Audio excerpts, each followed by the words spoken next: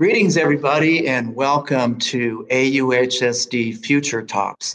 I'm your host and superintendent of the Anaheim Union High School District, and we are so excited to be launching Future Talks this year, which are all about the post-COVID-19 world that awaits for our students and our families and our entire community. As our audience knows, these are scary times, but these are also times for opportunity. And the district has been moving from traditional drivers around college readiness to college career and this thing called life success. And speaking of life success, our next guest is someone who really exemplifies what a lived life and someone who is really committed to giving back, someone who's very successful in his career. That's Mr. Art Bilger, founder and CEO of Working Nation. We're going to learn a little bit more about Working Nation in a second, but I just want to give a bit background on Art Bilger because he is a venture capitalist, someone who's been very successful in the Wall Street world and been involved with many big name companies, including Turner Broadcasting, and at one time was the corporate head of corporate finance at Drexel Burnham Lambert. He's also on many boards, including Pennsylvania's Wharton School of Business, and has been very, very active, as I said, and even though in philanthropy and really finding his own purpose in life. So, and also a grandson of immigrants from Poland. And I think for our audience, I think that's really important because he is still very connected to the immigrant experience and especially first generation college students, college bound students, which comprise so much of our student population in the Anaheim Union High School District. So at this point, I'd like to introduce Mr. Art Bilger. And I'm going to start with our first question, Art, is that 4 years ago, our district heard your message from Working Nation in a short video called Slope of the Curve, which really was a wake-up call about the concept of structural unemployment issues, including a 40% unemployment rate. Art, can you remind our listeners what structural employment is? Yes. Well, thank you very much, Michael, for having me participate here. It is clearly my mission in life these days, given even before the pandemic, I was very concerned about the potential of structural unemployment. Obviously, the pandemic has accelerated things dramatically since then. Structural unemployment was basically, the thought came to me, and actually was started about 7 years ago right now. It came to me how the combination of globalization and thus the world getting smaller and thus working with people in countries elsewhere, the combination of that, accelerating technology, longevity, people living longer and staying in the workforce much longer as a result, and education not changing quickly enough, given those three, was going to potentially cause a possibility of massive unemployment in the world, not just the United States, across the globe. And my thought at the time was, yes, it's a big issue, but then I really started thinking about how do you solve it? And it was about coming up with solutions to educate the population across this country as to the skills required for the jobs of the future. And the fact of the matter, the jobs of the future were definitely going to be changing.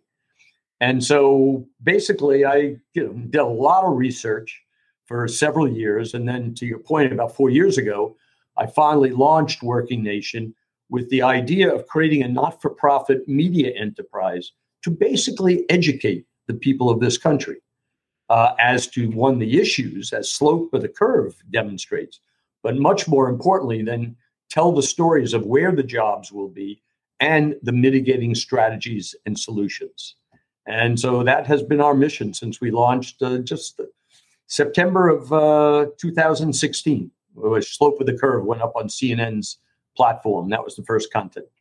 Well, it was really a wake-up call for us, and I would encourage our listeners and viewers to visit the Working Nation site. It is really a robust site, and Art, coming from the media industry as you are, I think you really value the importance of these narrative stories. I mean, people telling their story, and I think that is really the way to connect with all different types of audiences, because you find your own story within those stories, and learn from other people's lived experiences, because these are very uncertain times. And you mentioned that it's one thing to create this awareness about this tremendous unemployment that we're faced with, and how COVID-19 has exacerbated the structural unemployment issues. But you mentioned how you are focused on finding solutions.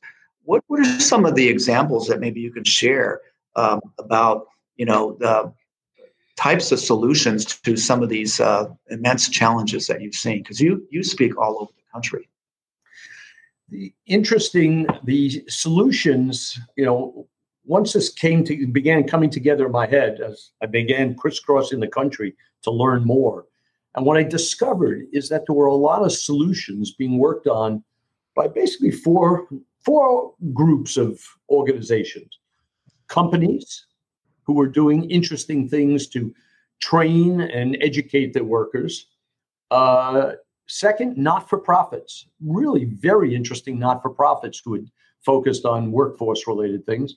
Third, being academic entities, whether it's what a high school is doing or what a community college is doing, or four-year, university, or even, other unusual academic type platforms out there, which do exist. And then the fourth one is local government. Local government, depending on where you are, has interesting programs along this line. But what I discovered was there was a lot going on, but there was no visibility.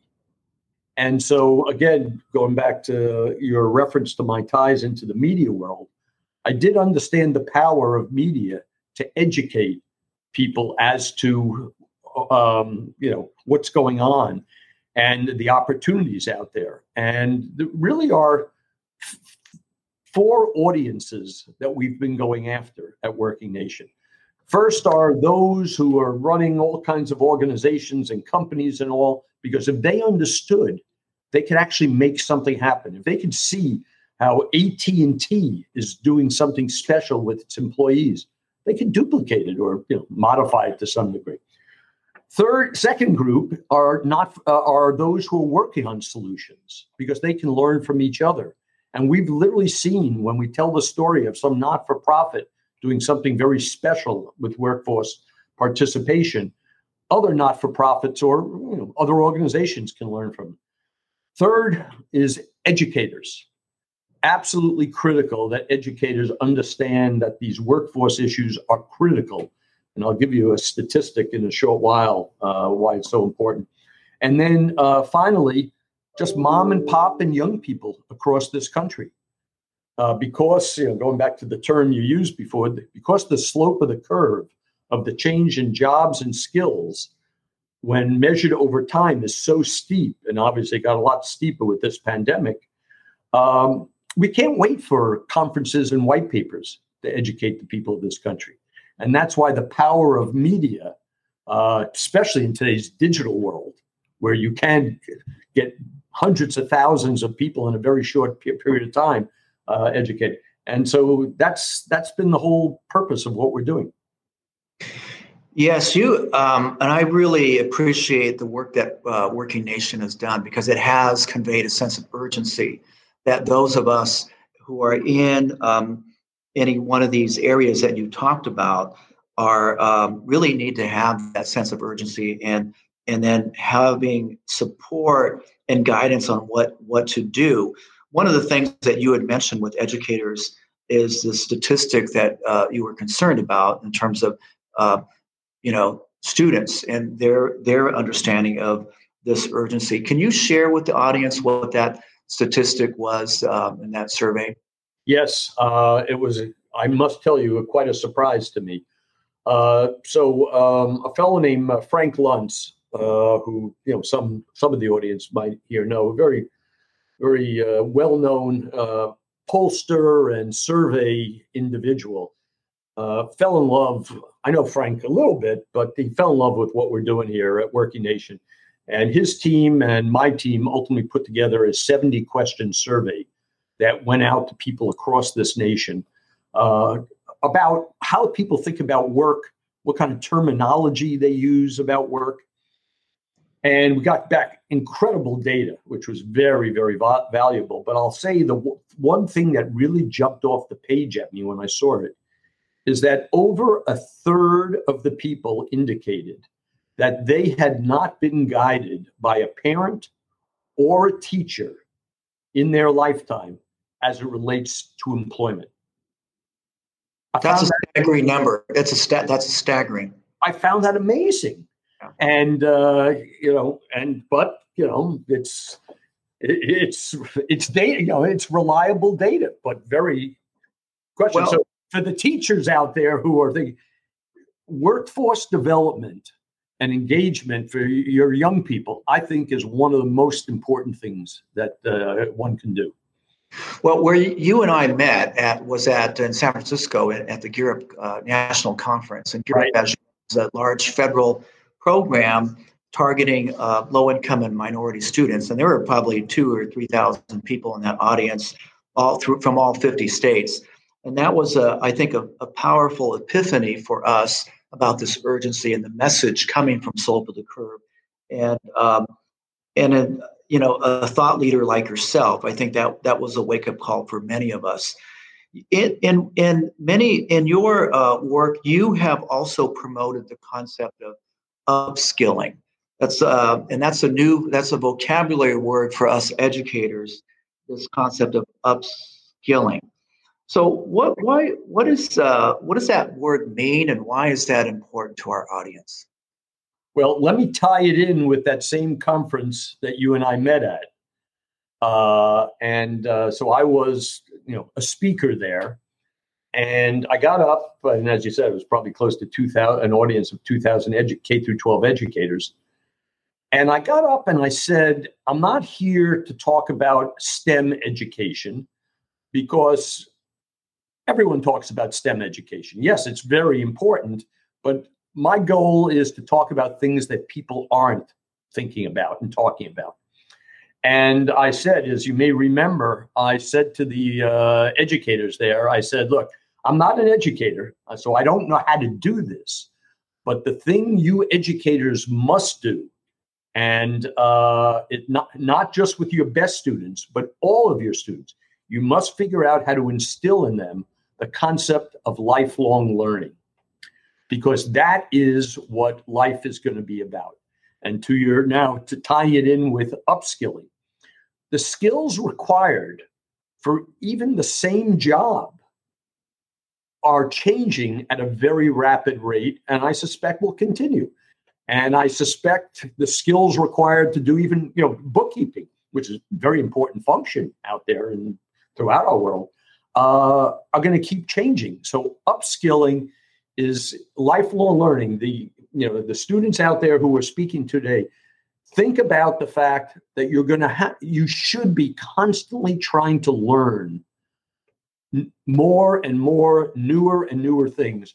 Because I'll be very honest with you, once upon a time, you used to come out of school and get a job, and 35 years later you retired. That will not be happening anymore. You will all that I'm speaking to, you will have multiple jobs over your lifetime. And that's not bad. That's actually very stimulating.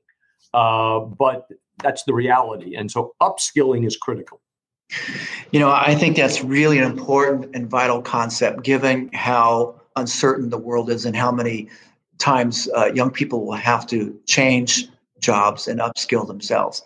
I think one of the big challenges, because we're talking about education, many of our teaching staff are lifelong teachers, right? And they need to, I think the challenge for them and for us as educators is that they need to instill this sort of curiosity and sense of inquiry into these students, even though they themselves as teachers are, kind of in a career long job. And I think that's really a challenge many of our teachers are having right now. They're having to upskill themselves in terms of this virtual world. So I think it's really, really an important term that our people need to understand so that we can do a better job of teaching that to our young people. So one of the questions I think that many people ask you is about the jobs. I know you've talked about things like the driverless, cars and trucks, and obviously we're seeing that right in front of us now with Tesla and all these companies that are coming in. But you also make I think, a big point about data analytics, right? And how important that is. And that's another new term to many of us who are not so, we're used to teaching math and science and all these traditional areas. But what is data analytics and why is that important for this future world? Well, it's interesting. I started, Michael, my background. I got into the venture capital world after doing a tremendous amount of investment banking and other things. And then, as you mentioned earlier, media related stuff. I actually literally ran a TV broadcasting company at one point in time. And then I accidentally fell into the technology world back in probably late 98 and got very involved with the whole area of the internet and really began learning about how much data ultimately would be available as all of you go online every day and data is being collected. And yes, we do worry about the issues of data being collected and being a problem, but also it's a very positive thing. And so what happened is back in 2007, I really began thinking about how data and analytics would ultimately drive organizations in this country of all kinds. It would drive what companies are doing, what not-for-profits are doing, what government is doing. And I got deeply involved with the university that I went to. I went to the University of Pennsylvania with the whole idea of data and analytics. And we created a whole program of data and analytics. And today, there's massive numbers of students who are majoring in data and analytics.